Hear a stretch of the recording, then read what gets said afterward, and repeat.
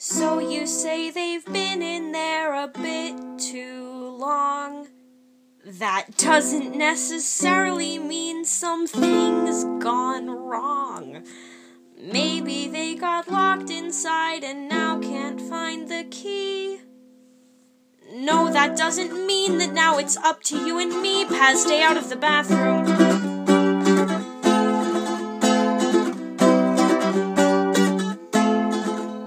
So you're a little anxious, and I'm happy that you care, but Bill Cipher isn't drowning them, and toilet ghosts are rare. Maybe there's a flood in there, or maybe there's a line. Pacifica, stop worrying, I promise you they're fine. Paz, stay out of the bathroom.